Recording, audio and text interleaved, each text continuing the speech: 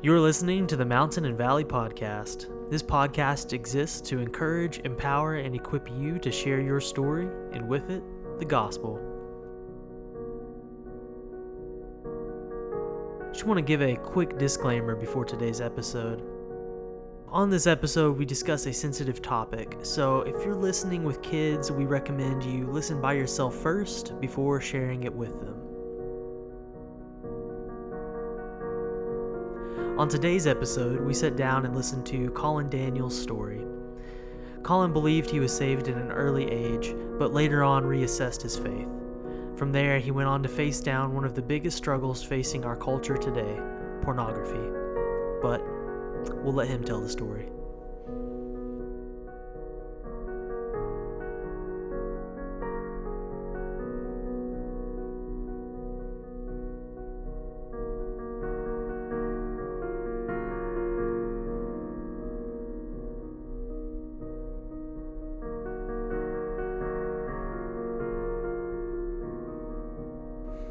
Hey y'all, my name's Colin Daniel. My wife's name is Hannah Daniel. We've been married for almost 2 years now, coming up August 10th. Whoop whoop. Today I'm going to share my testimony, my story with y'all, and going to go ahead and give y'all a disclaimer. Definitely don't have the most exotic or colorful story, but something I've realized the longer I've shared my testimony with people is it's very relatable, and it is one that I believe that a lot of listeners will be able to relate with. So I was born in a Christian home in East Ridge, Tennessee, and my parents are both very strong believers. My dad is a financial planner. He's been a planner for 27 years, and my mom was a dental hygienist until she had me, and she decided to take the plunge and be a stay-at-home mom and actually homeschool, which I know a lot of people kind of kicked down, but was a huge part of my story, homeschooling was. And I grew up in just an amazing atmosphere, seeing two parents that love each other incredibly much and love God first. And so scripture and church and just really the Christian walk was something that I almost would say the word ingrained. It was ingrained in me from an early age. I don't remember a lot of these, but I hear stories from my grandparents and from my parents that from a young age, talking ages 4 or 5, I was, out in public with them, and I've never met a stranger, and I was that person you'd be in an elevator with, and you really did not want to be in an elevator with me because I would just start talking to you, and I would go up to complete strangers, and the first thing I'd ask them is, "Do you have Jesus in your heart?" And people were always confused. They're like, "What? Do I have juice in my heart? Like, what is this kid saying?" But that was just something that was important to me at that age, was knowing, does everybody know Jesus? Like, the stories my parents have told me. I just wanted to know if everybody, had Jesus in their heart. So actually at age 6, it was on Mother's Day, my mom and I sat down and we were doing a Bible time together, and I remember telling her, "Mom, I want to make you happy, and I think that I want to ask Jesus into my heart." And so, from there, I prayed a prayer, and really thought at that point that I was a Christian. But that was really just kind of the start of my journey, and realizing what being a true Christian looks like, not a cultural Christian or a convenience Christian. So really from that point on, I really started learning, about the world around me. I was homeschooled, but yet you can never be protected from everything that's out there. and I really just started being exposed to just honestly total junk that's out in the world.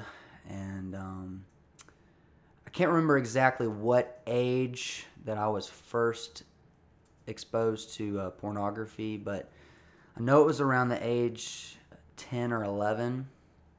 And, again, as an innocent child, just not expecting to come across something crude or something that could potentially change my life. But, I saw a pornographic image, and really it just started just a whole new way of life for me, a life of guilt, a life of hiding things from my parents, being really two-faced and learning to become a good liar.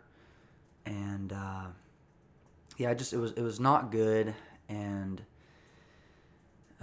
looking back, I many times I've wondered what would have happened, if I hadn't, been exposed at such a young age. But the phrase that I always come back to is, God allowed it to happen for a reason. And I'm going to share with y'all how that was a part of my story in coming to truly know Him. So like I said, I was very two-faced, very secretive. I learned really quickly how to totally just be a different person out in public. I wanted everyone to think that I was just this great kid. I wanted as many friends as possible, so I wanted to be as trustworthy as possible. And, I became a different person just because of the fact that I felt like I had to act differently out in public, and then behind closed doors I knew, I had things that I struggled with. And so really from that point on, from that age on, it just began a cycle for me, almost a crazy cycle of going back to this source that I knew was wrong. I knew inherently that it was wrong, but there was just something that always drew me back to it. And it got really bad towards high school, viewing things multiple times a day, sadly. And it was just getting out of control. It was spinning out of control. And I started seeing other areas of my life change. Whereas when I was homeschooled, I always wanted to be the good kid. I never wanted to do any wrong. By the time I went to a private Christian school to play baseball, my focus was being the popular kid and doing whatever I could to have as many friends as possible, which meant, as crude of jokes as you could think of at the lunch table, and, just belittling people around me, being a liar to my friends, cursing a lot, just things that, I never would have seen myself doing. And the crazy thing was, I always was looking for excuses. I would look to my friends, I would look at people around me, and I saw how they were living their lives. And, there was drugs and drinking and partying and having sex. And I always would look at them and go, well, at least I'm not doing those things. At least I'm on better footing than they are. And so I was very quick to kind of excuse myself from my own struggles and try to look past it. And I became very numb. So really this cycle just continued through high school. Again, nobody would have ever guessed, the person that I was behind closed doors, because like I said, I just tried to fit in with everybody, and tried to also to adults appear that I was the best kid, that they could know. And I became a mini Pharisee in that I was very quick to point fingers at the people around me, and really in reality I should have had two fingers pointing back to me. And throughout my high school years, I actually went on a few mission trips to the Dominican Republic, and they were very impactful for me. And I remember we had a guest speaker every time, and even though there was multiple different guest speakers, the theme was almost the same every year, which just shows that it was a God thing. But the same message was preached just about every trip I went on. A message of, thinking that you're a Christian, but what proof is there? What is there to back that up? What fruits do you have to show for that? And every time that was preached, it always hit a sore spot for me. I got very uncomfortable. I'd see people at the end of the sermon go up front and pray a prayer and, go to the altar, and just always felt a pull, but yet because I was so worried about what the people around me thought about me, I could never do it because, in my dad's eyes and then the people I was on the trip, in their eyes, I'm this great Christian dude and I'm on this mission trip. So I can't go in front of a bunch of people and admit that, I don't even know if I am a Christian. So this continued on, and even in church, I grew up in church. So we were in church just about every time the doors were open, and I had this repeated message, and it was like it was speaking to me every time. But I was very quick to ignore it because I told myself, Colin, you prayed a prayer when you were 6 years old. You should be fine. You should be covered. And continue to live any old way I wanted to, not thinking of furthering his kingdom. I was always thinking of furthering my own kingdom. And so finally, one day, I remember the date actually, it was October 28th, 2015. Like I said, I went to a private Christian school, so something that we always did was chapel services every week. And so on one of these days, I was going to get my seat to get ready for chapel. Of course, was goofing off with my friends, was getting in my chair already, Snapchatting people and texting as many people as I could because, my plan was to never listen because I didn't need to know anything else. I knew everything there was to know about the Bible, at least I thought in my mind. And, I had been ignoring so many of these chapel services, but I remember very distinctly hearing a voice saying, Colin, you need to put your phone down and you need to listen. And I obeyed. I listened to that voice. I obeyed that voice, and I put my phone down, and that sermon changed my life. Pastor Tony was actually the speaker or the preacher in that day, and he shared a very familiar message that I had been hearing, for the past few years, and but he told it in a different way. And I think my ears were open this time. My eyes were open a little more. My heart was softened.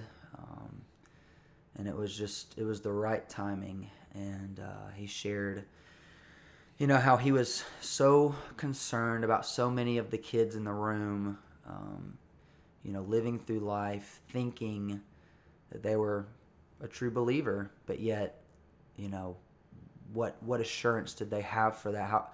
What was there? What evidence was there to back that up? And again, like I said, a very, very similar message to what I kept hearing when I was in the Dominican Republic, when I was hearing in church, when I was hearing at summer camps. It was just, this is finally to the point where I was like, okay, I need to listen to this. And the big theme that really just struck me was him talking about the difference of us choosing Jesus as our Savior versus us making Jesus our Lord of our lives. And that word Lord, obviously I had heard it a lot in the past, but I just had never really thought much into what does it mean to make Jesus my Lord. And, he expounded that, That means to make him Lord over everything. That means you don't hold back the things of the flesh, the things that you enjoy or the things that you want to keep for yourself. You give him everything. You lay everything at his feet. And it just really struck me that this whole time I had been holding back the things that Colin wanted, the things that my flesh wanted. Whether that be the secret sin of lust, or that be talking behind people's backs, or just the pridefulness that I had, or my image, or so many different elements of my life. I was in that moment just had pictures in my mind of how I was living for me. And he showed an illustration. I'll try to explain it the best I can. I know sometimes it's better just to see it in an image, but he had two chairs on the stage, and he pointed out to both the chairs, and he said, one of these chairs, this is my flesh. This other chair, this is Jesus. So he sat down in the flesh chair. He said, obviously we were born into this. We were born into, acting in our flesh. And he tried to pick up the chair he was sitting in, the flesh chair, and sit also in the chair that represented Jesus. And of course, he almost fell on the stage because you can't really stack two chairs on top of each other and try to sit in them. And so he showed us what it looks like to truly just let go. And he stood up out of the chair he was sitting in, the flesh chair, and went and sat in the chair that represented Jesus. And he said, you physically have to leave all the things of the flesh and cling to Jesus. And it just broke me in that moment that, I had been choosing a very convenient Christianity. When things were convenient for me, that's when I'd pull Jesus off the shelf and talk about my Christianity. But when it wasn't convenient for me, I was very quick to put him right back on that shelf. And there was no true relationship there. It was just always a religion. It was always about me appearing a certain way to people. And hearing him say that and really just seeing that just broke me and made me realize, okay, you thought, this prayer at 6 years old did the trick.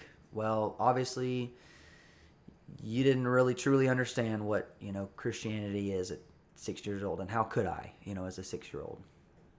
And so in that moment, I prayed a prayer, and I did something that I'd been too scared to do before. And he asked whoever prayed that prayer, to stand up in front of the auditorium. And there are hundreds of kids in the room. And I stood up, and I was unashamed of it. And I was proud of the fact that, I had a new name. I had a new lifestyle now. And I just remember going through the rest of that school day just so giddy to go home and tell my parents. And so I got home and, had called a parent conference together. And growing up as a kid, I definitely cried a little too much. But the older I've gotten, definitely have become less emotional and just don't cry a whole lot. But this was one of those moments that I was just sobbing, and I just couldn't control it, just because the weight of, the true relationship and the sacrifice that Jesus made for me, it hit me. And I remember telling them that and, apologizing to them for so long that I had just been faking things. And I remember my mom looking at me. Of course, she's crying as well at that point. And she said, Colin, I've been praying for you. I've been praying for this for the last 3 years, or few years. And I'm so happy this day has finally come, because I could tell something was wrong, something was not right. And so I've been praying for you. So I truly believe it was the prayers that my mom had prayed for me that drew me to him. It rocked my world.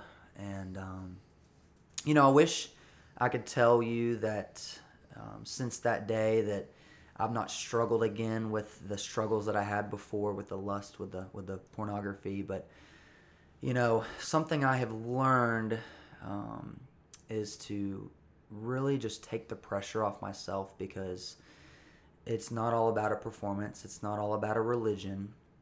It's about a relationship. And being a firstborn, my wife recently has got me into the Enneagram stuff, being a type 3 on the Enneagram.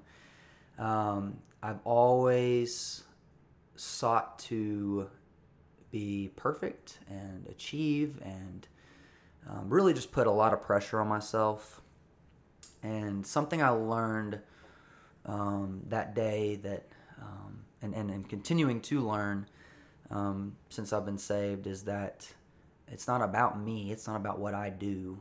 It's about what Jesus did for me. And that freedom, taking those chains off, actually frees me to want to do the right thing and to want to live for Him, and to not feel forced to, or that I have a checklist that I have to complete. And I've seen just a huge change in my life since then. And in fact, I can go to one of the stories of, I found this out years later, but my mom actually came and told me that the day that I came home from accepting Christ, that my brother came in the room afterwards, and he had heard what we were talking about, and his statement to my mom was, "Yeah, right. We'll see if anything changes with him." And I totally understand again where that statement came from, why he said that, because for so many years I, as the older brother, had really taken a lot of things out on my brother, and just again was not living a Christ-filled life, and so I put him down a lot, and so I hurt him a lot, and so our relationship was definitely strained because of that. But the cool thing is, looking back now, from the day that I truly believe I got saved, our relationship has radically changed, mine and my brothers, and my parents, to the point where I even had asked my brother if he could be the best man at my wedding. And God just did a huge work in our relationship, and a lot of my relationships with my friends, like I said, with my parents, all the ways that I had been hurtful in the past. I just saw my life through a different lens now. And so it was now not about me. It was about my Lord and Savior, Jesus Christ. So since that day, my life has just been radically different. I dealt with anxiety. I dealt with, like I said, the stress and the pressures of performing and being this really unrealistic person. And now it's just, it's real, it's authentic. It's a true love I have for Jesus, and it just seeps out in my everyday life. And I don't have that anxiety that I had before. I don't have all those pressures that I had to almost to be a Pharisee. So I tell you this to encourage anyone who's listening that, even though my story is probably pretty similar to a lot of men and boys out there, God is faithful. He's true, and He will release you from the clutches of the enemy, even when things seem hopeless or that they're spiraling out of control. He has you in His hands, and He will never leave you to just rot in just the grossness of sin. And He truly did that for me. He saved me from a lifestyle that I shudder to think about where I would be today if I hadn't had that radical encounter with Him. So And to this day, I'm still learning. I definitely am not completely there and have all the answers, have it all figured out. But I'm in a totally different place, just a radically different place. And, God blessed me with an amazing wife who loves me and supports me and is just who I needed. And he's continually molding me to become the man that he wants me to be. And I'm definitely a work in progress, but God definitely radically saved me from a lifestyle that was very destructive. So there you go.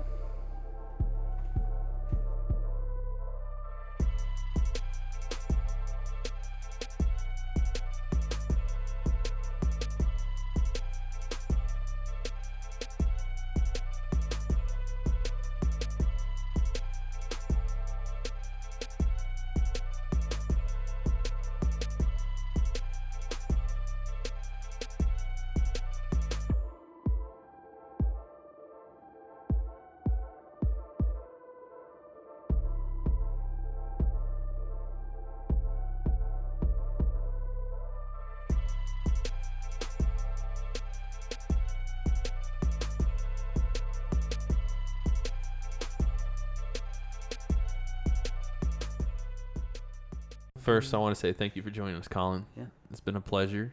And as I kind of mentioned in our little break there, I have a very similar story in a lot of ways, and I think you'd be surprised how many people can benefit from it. So thank you. Thanks for having me. Absolutely. First question, how'd you meet Hannah? Ooh, this is a fun story. This one is a little more colorful, so I can actually say this has got, good background behind it. So I went to Lee University for college, and was in a business management class, and I was one of those guys that always sat on the back row and didn't really pay attention in class, and Hannah was the opposite. She would sit close to the front, and she would she was smart though. She didn't go front row, because then you're going to get called on every time. So she kind of went towards the middle so that she didn't look like the, back row Baptist, but also There are no Baptists at Lee. Yeah. Well, yeah, actually I was one of them. Yeah, hard to believe. Paige was too. Come on. But Well, so was Aaron anyway. That's true. So, anyways, she was late one day, and there was only one seat available in the class, and it was next to me. So she sat beside me, and on that day, the professor had us do an exercise of the importance of eye contact. So she, of course, is very quickly trying to find somebody else. There was a girl that was sitting beside her. She had already found her partner. And I'm just sitting there like, this is going to be fun. I really hope that we get stuck together. Sure enough, we did. And so for a solid minute, 60 seconds, we had to stare into each other's eyes. So, anyways, that's the moment that she fell in love with me.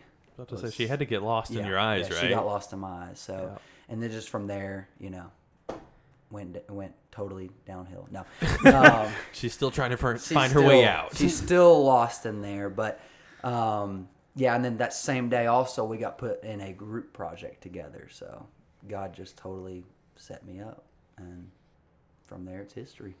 That's cool. Yeah, That is hilarious. She's not gonna appreciate me. Wait, so how long did you have to look into each other's eyes? He said a minute. A minute. 60 seconds. No, you're good. Okay. 60 seconds. I've seen a research video about that same thing. She was trying to look all over the place, and I was sitting there laughing and staring at her face like I'm doing to you right now, kid. I'm very uncomfortable. Yeah, I can't do. I would not. You can't. I would not do well.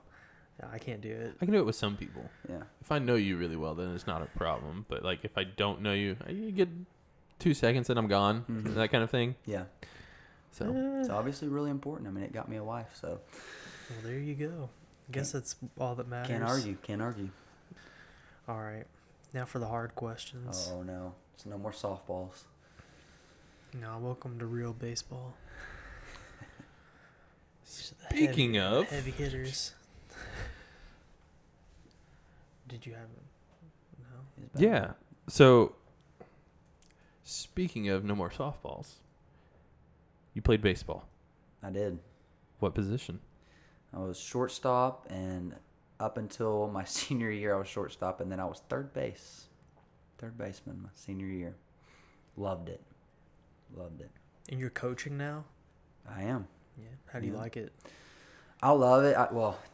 Definitely the love outweighs the toughness of it, because coaching kids is like herding cats sometimes. But it's a very rewarding thing seeing kids develop. So I definitely never thought I would get the chance to do it. I only played through high school. I decided not to go the college ball route because I wanted to focus on school, but God just kind of opened up some doors, and I've done it for the past, I want to say 5 years, 6 years. So, yeah, 5 years. I think it's 5 years. Right. So, love it. I know they respect you just based on... So, for those of you who don't know, me and Colin co-lead a small group of middle school boys, although I'm moving up to high school now, sadly. Yeah. And he started inviting his baseball guys to come and hang out with us at our youth group. And there's like 20 of them who showed up one night. Yeah, I apologize for bringing another aspect of craziness to our small group. Hey, I don't care. Most of them didn't end up in our group, so it didn't affect me. That's true. It was good. Yeah, I love them. All right. Well, those were the T-ball questions. Oh, now we're getting hard. Let's get a little deeper here. Curveball. So, do you think it's important for people who claim to have been saved at an early age to sort of reassess their salvation? That's a really good question, and I've pondered that a lot, because a lot of my family members would tell you that they got saved at a very early age. I would say yes because of my experience, but again, I'm biased towards that because, again, that is my whole testimony, was praying a prayer at 6 years old and thinking I'm good. But I don't think you can fully grasp the weight of a decision like that at that age, because it's a big decision. I mean, you're signing your life. I mean, it's like you're signing your life over, and as a 5 or 6 year old, I feel like you have a hard time truly grasping what all that entails, other than, well, I don't want to go to hell, and I want to be in heaven with God and Jesus. Like, that's really the extent it was for me at that age. So I would say yes, probably reevaluate. Yeah. Plus, I mean, the weight of your sin doesn't even hit you until you're a little older. You're right. Yep. Well, with that, what kind of encouragement or maybe challenge would you give to people who find themselves more in the religion category more than the relationship category? Yeah, so again, just turn back to Scripture. You see, and I mentioned this earlier, my story of kind of what I became, but look at the Pharisees.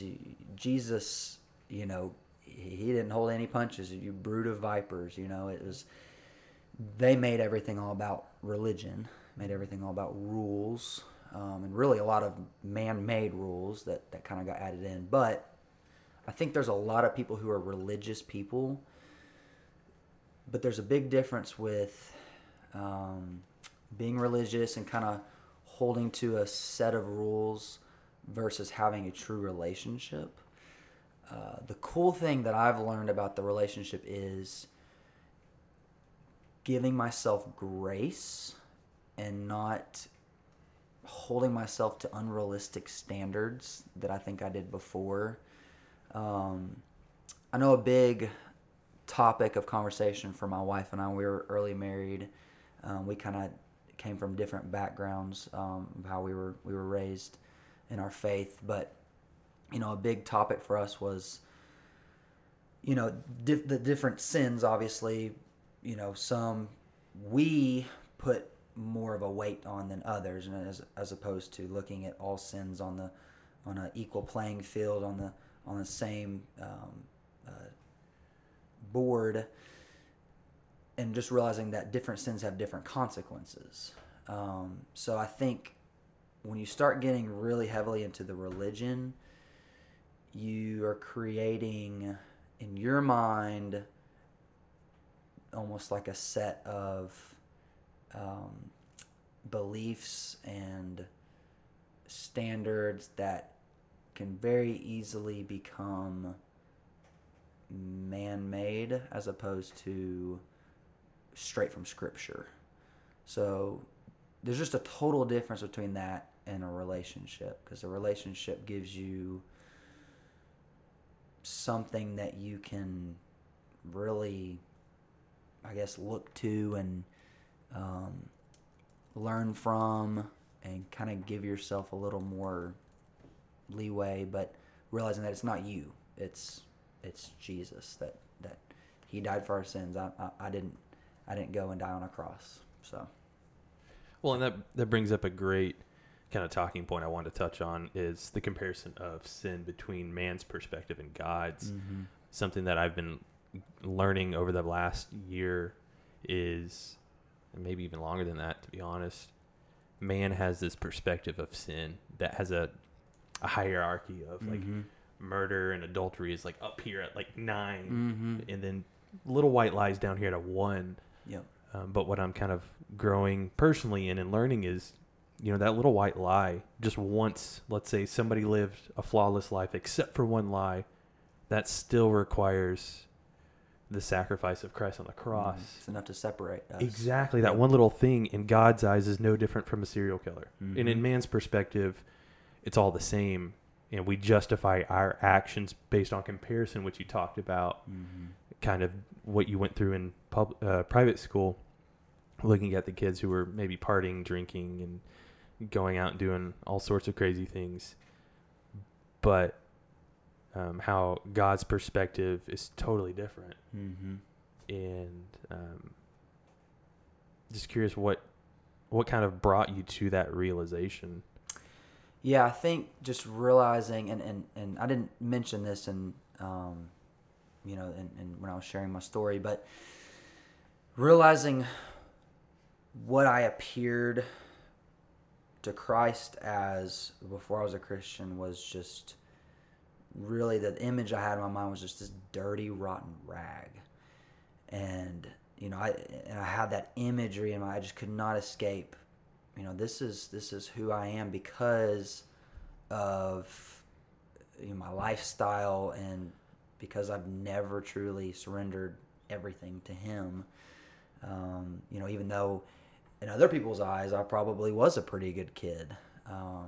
Like I said, I could put on a pretty good face for people. And I think when you start getting into weighing the different sins, it does excuse. It's a big excuse for us to, I won't do this over here. I won't be a serial killer, or I won't commit, adultery, but I'm gonna go lie over here, and I'm gonna steal, and just these small. They're not that big of a deal. I'm gonna make sure that I get this, business deal, even if I have to go underhandedly, but it won't matter because I'm, it's gonna help my family out. So, Yeah. So I think that's the danger of it. And when I realized, like I said, I realized here I am, this dirty, rotten rag. I got to a point where it didn't matter what it was that I was doing, because there's a lot, because again, I sin daily. It didn't matter what it was that I was doing. I realized it was separating me from Him. And, it just, I don't know if I... Yeah, no, absolutely. Not, and one last little point that just hit me while you were saying that was, it's interesting that all these sins that we categorize as lesser faults, if you will, that we categorize that way, are all things that are typically secretive, that aren't out on display for everyone to see. True. All the ones that people can visibly judge you on are typically the ones that are put on the spotlight of, oh, that's horrific. Yeah. That's true. Yeah, it's like what Jesus was telling us. You know, if you commit adultery in your heart, then you've committed adultery. Yeah, Yeah. you're right. No, while you're talking, I looked up James 2, verses 8 through 13 because I've been reading through James again, and it reminds me of this. It says, "If you really keep the royal law found in Scripture, love your neighbor as yourself, you are doing right. But if you show favoritism, you sin and are convicted by the law as lawbreakers. Whoever keeps the whole law and yet stumbles at just one point is guilty of breaking all of it. For he who said, 'You shall not commit adultery,' also said, 'You shall not murder.' If you do not commit adultery, but you do commit murder, you have become a lawbreaker. Speak and act as those who are going to be judged by the law that gives freedom, because judgment without mercy will be shown to anyone who has not been merciful. Mercy triumphs over judgment." So, I mean, just Preach. exactly what y'all are saying. Yeah. Like, every sin, it's not a comparison game. They are all equally as heavy. And the only way we can break free of them, the only grace we can find is at the cross. With that, I want to ask this question. How should people kind of go about evaluating their faith? How would you recommend determining whether you're living in this place of comparing sins and just being a Pharisee and being religious versus like you're actually doing it, walking with God and having that relationship with Jesus? Yeah, I've definitely had a lot of conversations about this recently. I think it's a matter of looking at your heart, doing some soul searching and seeing, okay, what is it that is driving me to do these things? And if you see patterns in your life, chances are, you are living in your flesh and you're missing it. So I think, evaluating again the root of where it comes from, and it goes back to your heart. And for me, I know for me personally, that was the moment that I realized, okay, my heart's wicked. All I want to do really is these wrong things. The things that were of God were not fun for me. They were not. I didn't have really a desire for them. And so changing my mindset and changing my heart to, okay, it's not about me. It's about Him. And I think if we evaluate our hearts and we see what is it we're truly desiring, that's kind of where you can kind of root it all back to. Yeah, I mean, it's an old adage, but actions speak louder than words.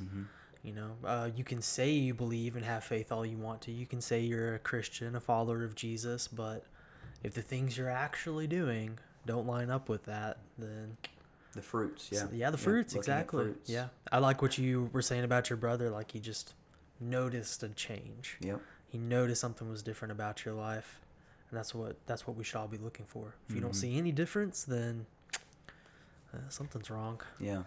Well, and just to quickly ask, you kind of hinted at this, but I'm curious, what's your relationship with your brother like today? Because you said that you asked him to be your best man. I'm assuming he said yes? Yeah. Oh, yeah. Yeah, that's true. I didn't really go into that. Yeah. And it was really cool, too, seeing in my wedding. It was a pretty emotional moment because he did accept my invitation for him to be my best man. And, man, it was emotional because we had gotten so close. For him to see me now and his eyes leave was very hard. Well, I don't think if we had been in that place, where I was before, I don't think he would have thought twice about it. He would have batted an eye that, okay, Colin's out of the house now, and I'm not going to see him as much anymore. But it was tough, and it was a pretty emotional time. He had everybody in the room crying by the time he was done with his best man speech. So we're in a really great place, and again, that's from God. God radically changed me. God's done a lot of work in him too, but my brother's definitely more laid back than I am. So it was always really, if we had issues, it was because I was kind of going at him or like I said, putting him down or talking down on him. And so I had to have a heart change, and I had to view him differently. I couldn't look at him as, oh, dumb little brother anymore. It was now, Braden's awesome, and he's a very unique person, and I love him. And so changing, that, like I said, that change in heart, just we're in a radically different place. So it's cool to see just even that one relationship change from my salvation. That's awesome. Kind of going from there, talking about family, were you at any point able to talk to your parents about what you're facing, struggling with porn? Yes, yeah, and that was a conversation I had with my mom and my dad. It was tough for them because my mom was honestly amazing, but she was one of those very unpopular moms in that she knew what was out there, and so she had a lot of restrictions, on our social media and on our electronic devices and on the TV and everything. And she was very wise with that, but again, of course, I was always looking for loopholes. And so there had been moments where, they had found out some things and had been very, very, very hurtful, and she was very distraught. And so, yes, I definitely had conversation with them, but one of the conversations I remember specifically was actually with my mom, and she had talked about how it was very tough on her because she had almost felt like she had let us down as a mom because she wasn't able to protect us from this. And of course, I had to tell her, "You've done an amazing job. It's just it's out there. It's everywhere." And I think I really was able to really just give her a peace about it when I told her, "Mom, I think God used my struggle with porn to realize I needed him. And if it weren't for that, for me to realize, okay, this is something I absolutely cannot control, and I suck as a person because of this. I don't know if I would have realized the importance and the need of falling at his feet like I did." So I think when I explained that to her, she realized, okay, again, what, in the Bible talks about this, what man meant for evil, God used for good. And so here was something that, was evil, but yet God used it as a part of my testimony to realize, like I said, you're a dirty, rotten rag. Okay, you need me. You can't do it on your own. Quit trying to do it on your own. So, yes, and they were just thankful to see a change in me because, even though you have these, it's really interesting. Even though you have these secret, quote unquote secret sins, it seeps out into your everyday life. I mean, I was a mean person because of it. I had bitterness with people. So just seeing my outward, like how I acted in front of them change, showed them, hey, this is the real deal. So. This one, I'm going to preface this. This Okay. might be a little too personal, Okay. so feel free to not answer it. Yeah. But did you talk with Hannah about it? Yes. So,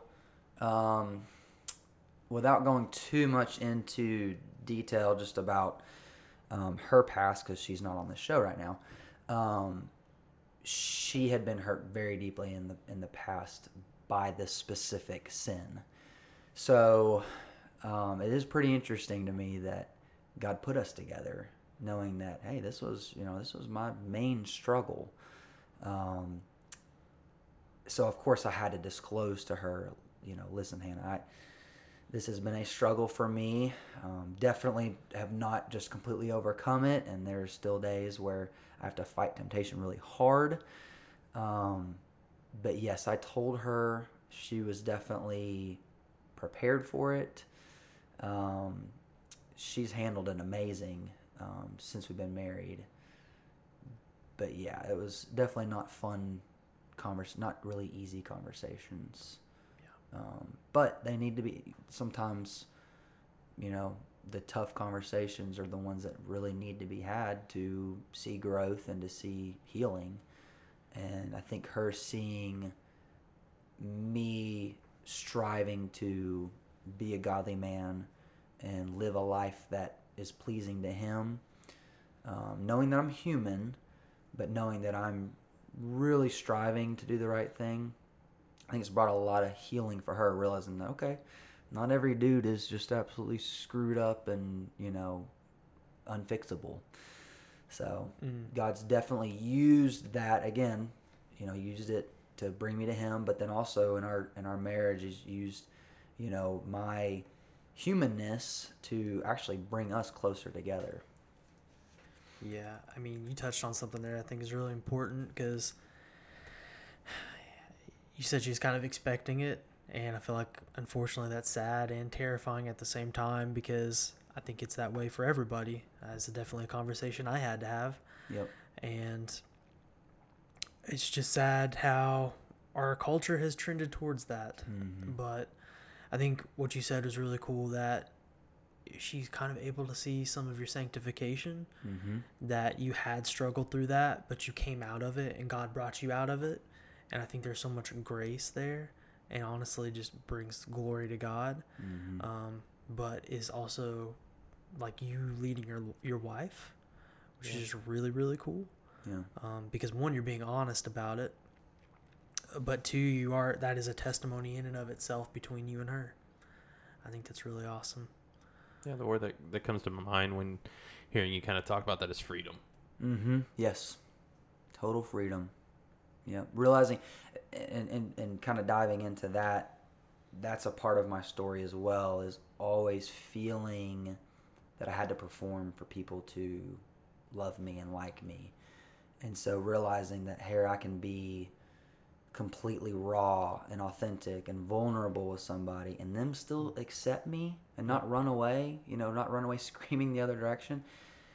It showed me, okay, God has really gone before me, and I am lovable even though I'm not perfect, and I'm not there. Well, none of us are there. We're not in heaven, So, that's definitely been a very freeing thing for me. Yeah, finding your identity in Christ rather than being the class clown or the popular kid or the baseball player, whatever it may be. Yeah. Just finding your identity, Him, like you said. It's All right, we'll have a few more questions for us, specifically about porn and kind of ways that we can handle it and address it.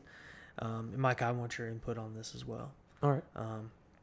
So there's this trend in our culture that is pushing for pornography to become more normal, more healthy. That's an idea that's really, honestly, being pushed on teenagers, I feel, and to an extent, even some younger kids, I would say, that we really need to work to counter. So, what would you say the dangers of pornography addiction are? Wow, there's a lot. One of them is definitely, and I experienced it, was viewing women differently and being very quick to objectify women or almost treat them as objects, which is just not how God intended it to be. And society has definitely pushed that. You see it, you can't go in the store without seeing magazine covers where, everything is sexed up. It really is. It's sad. But even just the studies done on how it affects the brain, how it affects relationships. I do think guys who are deep into it struggle more with anger. That's actually been scientifically proven, and I saw it for myself. Like I said, outwardly I was a totally different person when I was knee deep in that.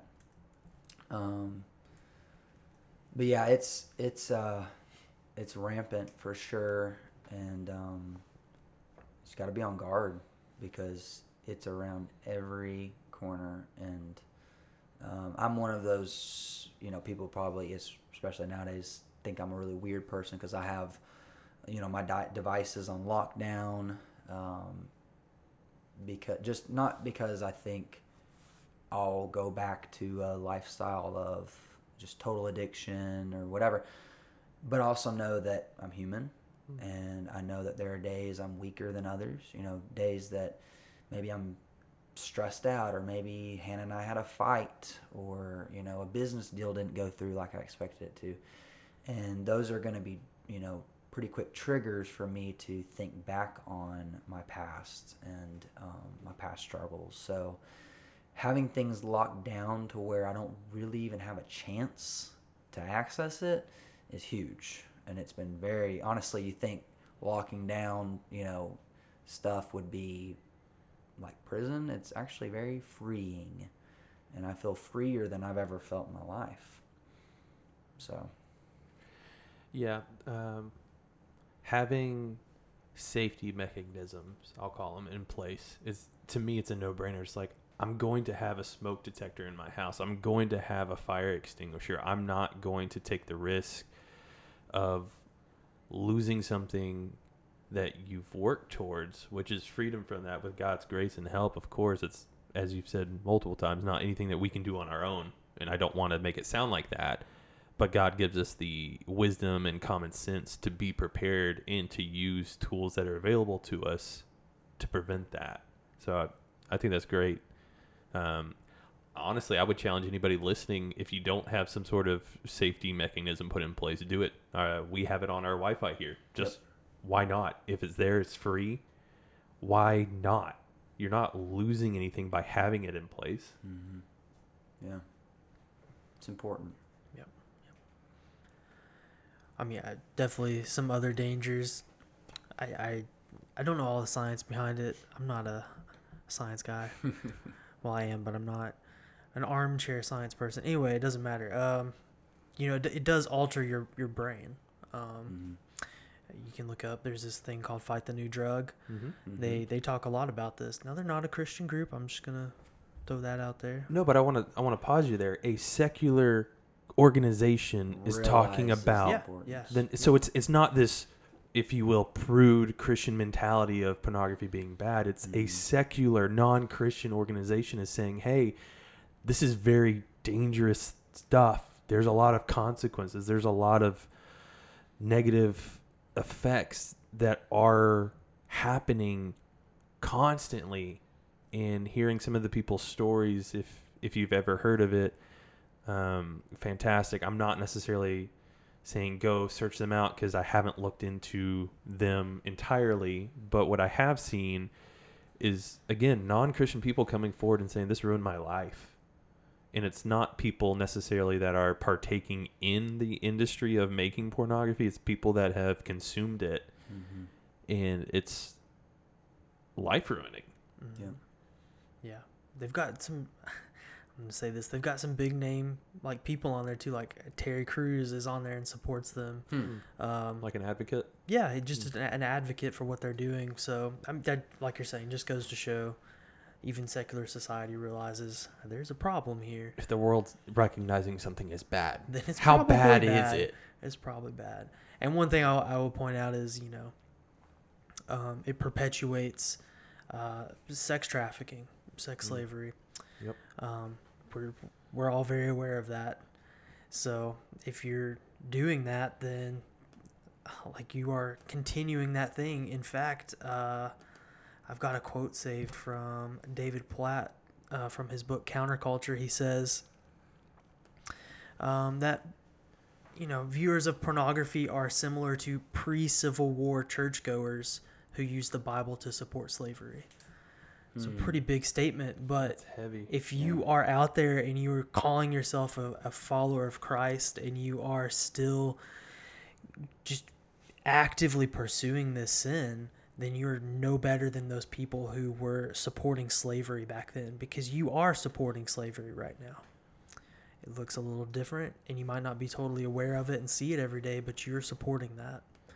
So that's something to be aware of. Well,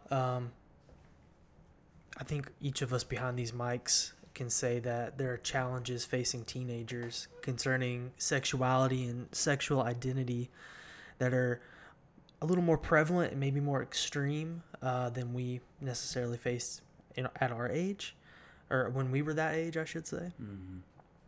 I'm wondering if you could explain to someone struggling with their sexuality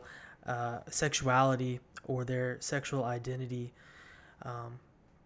what their actual God-given identity is, where that comes from, what it looks like. So it's interesting you asked that, because for me, I feel like, well, myself personally and just the church, we were just talking about sins that we kind of, equate. This sin's higher up, and this is, oh gosh, look at this person over here. I think this is one of those where, we do see somebody who struggles with their sexuality, and of course we're very quick to point fingers and judge them. But again, it's no different than somebody who is struggling with pornography behind the scenes that nobody knows what's going on. I think looking biblically, obviously look at Genesis and how did God create humans? Male and female, he created them. From the get-go, there was just two sexes. So if we look at Scripture and we truly believe what Scripture says, and we don't pull and take what we want to take from Scripture, that's how God originally designed it and intended it to be. And again, if you look at any of the relationships in the Bible, do you ever see any homosexual relationships in the Bible? No. The healthy the only relationships. time you do is what? Sodom and Gomorrah. What happens to that city? It's burned with fire and brimstone. Again, that's just being real. So if we're really looking and observing the Bible for what it is, as opposed to picking and choosing what we want or pulling out pages that we don't really want to see because they, trigger us or offend us or whatever, it's in there. It's every single, really any relation. I mean, look at Boaz and Ruth. Like, look at the relationship that. Look at I can't say David because not a good example. But again, any of the relationships you see that Scripture talks about that are healthy, it actually does talk about relationships where there are many wives or many spouses, and guess what? It sheds light that those are unhealthy. So any of the ones that are healthy, it sheds light on that for us. So I think God gave us Scripture for us to observe and discern and actually put our thinking hats on sometimes, but it's there. It shows you, that'll give you the answer. If anybody's ever wondering, it's there. Just look for it. And I will say too, because something that is becoming more of an issue is polyamorous relationships, where you can be in a relationship with more than one person. But the Bible addresses that too. It does. And people constantly point to people like Abraham or David and say, well, they had multiple wives. It's like they were not painted in a good light. No. That was implying that what they were doing was a sin, and it was wrong, and it was ultimately a part of their downfall. It was an example for us of what not to do, right? Exactly. So, again, like, I think you're hitting it. Like, Scripture is the place to go if you want to figure out a healthy idea of what your sexuality should look like. And the reason I bring that up, because I think all of these things that we're seeing in our culture now involving sexual identity have the same root problem as porn, where people are trying to turn towards the wrong things to figure out who they are and who God made them to be and how they were designed as a human being. And they're turning to media. They're turning towards culture. They're turning towards TikTok. Yeah. Hey, I like TikTok. But no, I mean, that's the thing, though. They're turning to all these other sources to try and figure out who they are. And, of course, culture is telling them, like, oh, well, you can whatever feels good is what you're supposed to be. And that's not the case. All sorts of sins feel good, but that doesn't make them morally correct. They're trying to fill that gap. There's a hole there that only Jesus can fill. And I experienced that. They're trying to fill that, with all these things, and they're miserable. And it's interesting, you were talking about that because, you look at any of these sins that people struggle with, and it's always something God created. God created male and female. God created sex as a healthy thing.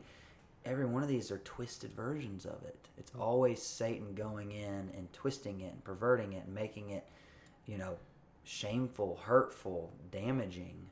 And so it's always something that, here it is, God created it in the right context, then it's healthy. But if you go outside of that, it's gonna be hurtful. It's gonna be painful. So it's always just a twisting that Satan does there. He twists truth. He twists, things that God created to be healthy. Yeah. Counterfeit's never as good as the original.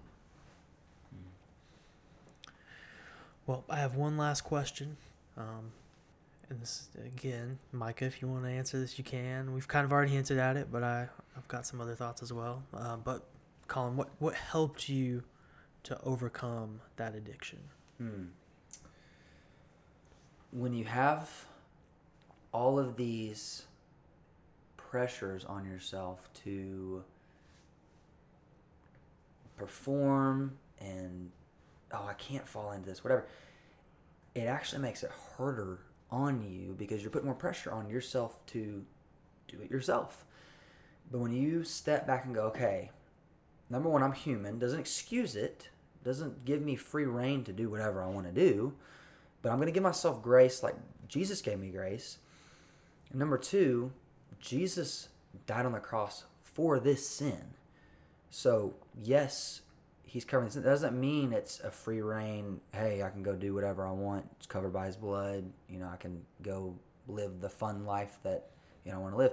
No, it's literally opposite. When you change your mindset and realize it's not what you do, but it's striving to be like him, to live for him, that's where the true freedom comes. And for me, giving myself the grace, realizing, okay, this is probably going to be something I will struggle with the rest of my life. It'll always be there. It'll always be a temptation. But not falling into a pit of despair of, well, because I struggle with this, I'm probably never going to overcome, and I'm always going to go back to this source and doing it multiple times a day, whatever. It frees you from what is it I have to do. It becomes, okay, I'm avoiding this because number one, I live for Jesus. Every time I sin, it hurts him. I don't really want to be hurting him anymore. I'm hurting enough. I'm hurting people with this. I'm hurting myself with this.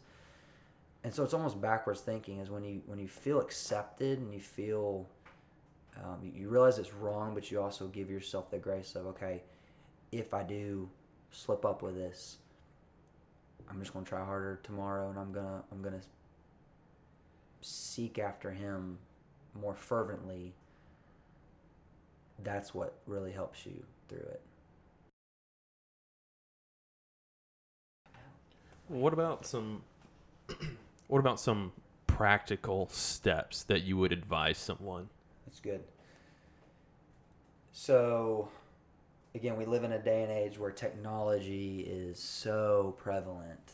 And not a lot of people know this, but I recently deleted my Instagram because just about every time I logged on there, I saw a scantily clad woman. I mean, it was just everywhere. There's no avoiding it. And so, I decided it's not worth subjecting myself to that anymore. I'm just going to do away with that source. So being very careful, not saying all social media is just awful, that you can't find ways to maneuver around it.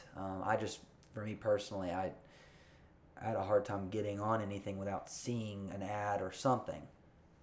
But being aware and setting up the safeguards like Micah said, putting the thing on your internet, having somebody keep you accountable, talking to somebody about it, that'll keep you accountable, because guys don't really want to open up and talk about this. It's just not a very fun thing to disclose, and guys are already bad enough about wanting to be big macho, hey, I've got all of everything under control. So having somebody you can be vulnerable with and you can trust them to give you good sound advice will help you keep from falling into it as much.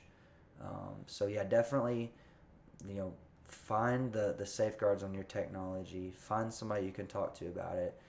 For me personally, being in the Word frequently, the days that I'd rather sleep in and just stay out of Scripture, it never fails that day I tend to be tempted just a little bit harder than I normally would. And so being in Scripture and always having truth on your mind so that when you are faced with temptation, you're just not going to automatically give in. But yeah, just surrounding yourself with people who you can be open and vulnerable with about, hey, I'm human, and this is something I struggle with, and I'm definitely working towards total freedom from this, but I'm striving to live for Jesus and not for myself. So those are just some pretty practical things. They've worked for me so far. I will second that. Accountability goes so unbelievably far. Mm-hmm. And like technology, fighting against technology is definitely a big thing. I don't know about this Wi-Fi thing, but I do know there's something out there is like XXX Church that helps keep you accountable. Covenant Eyes. Yeah. Services. So those are paid subscriptions to my knowledge, whereas most Wi-Fi routers have a simple parental control setting where you can restrict adult explicit content. Yep. You can get more specific with that. I'm not going to recommend any brands while I have my preferences. I'm not advocating for one brand over another. But do your research. There are some that have much more user-friendly interfaces that are at times frustrating. Like ours, I'll try to go to Amazon, and sometimes it'll think that's, for some reason the coding messes up. And it's like, well, yeah, that's frustrating, but that frustration's worth not dealing with the temptation later. And for parents that may have kids struggling with this, be aware that, as Colin mentioned, there are probably loopholes and workarounds. So make sure you're educated in protecting not only yourself, but your family. Mm-hmm. So this is something to take serious, as all sins are. Accountability is huge, though. Yeah. Go ahead. Well, I will say, like, the Wi-Fi router thing is one thing for sure, but we all have the thing in our pockets that is a nightmare. And I don't know about like Androids or anything else, but I know with the iPhone, you can actually go into your settings, you go under screen time, and you can block content. You can put in specific websites, all adult content, everything, and it's set to a passcode that you could have someone else put in. I've done that.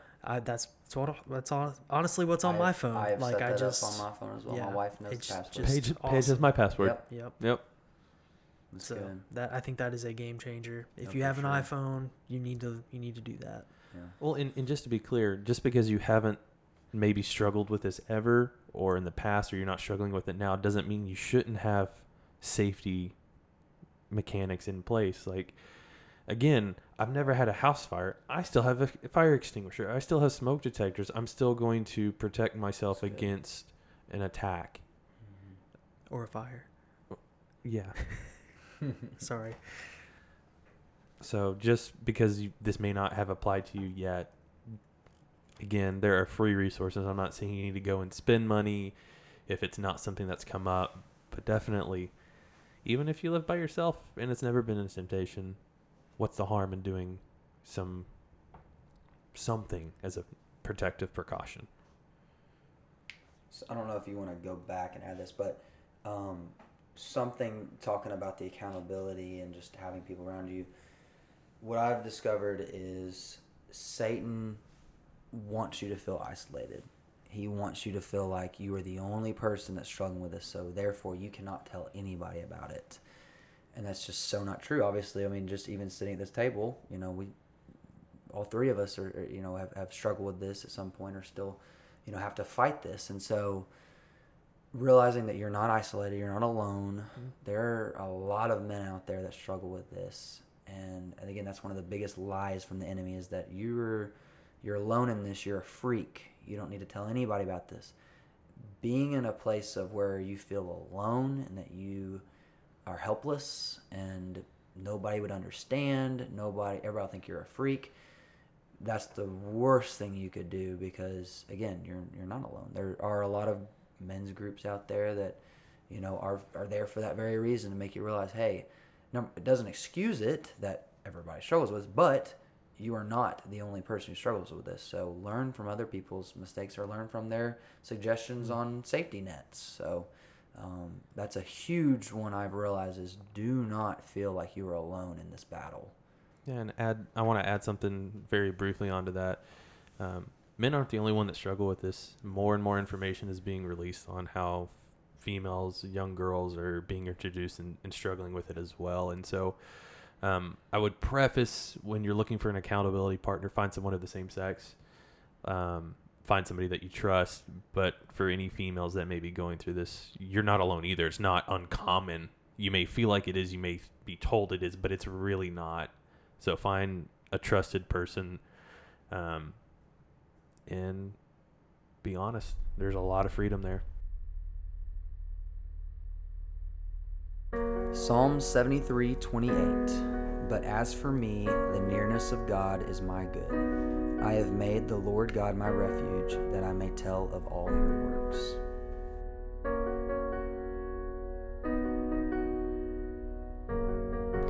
Thank you for listening to the Mountain and Valley Podcast. If you'd like to support the show, you can do so by subscribing, leaving a review, or sharing an episode with a friend. You can also follow us on social media. Just search _MV Podcast on any platform. This podcast was created and produced by Micah Horvath and Kip Wilkinson. This episode was mastered and scored by J.A. Parkey. To learn more about this project, you can visit mvpodcast.org. Thank you so much for listening. Now go tell your story.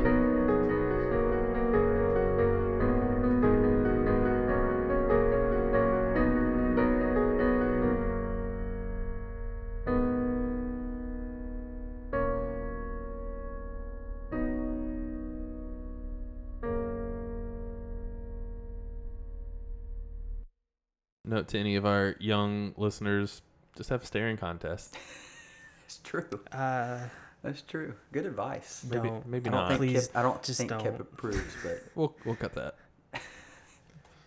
just have a staring contest. There's a blooper. We haven't had one in a while. Do y'all do bloopers? Sometimes. The last two we haven't. We've just been too professional. It's We've weird. just Yeah. been way too focused.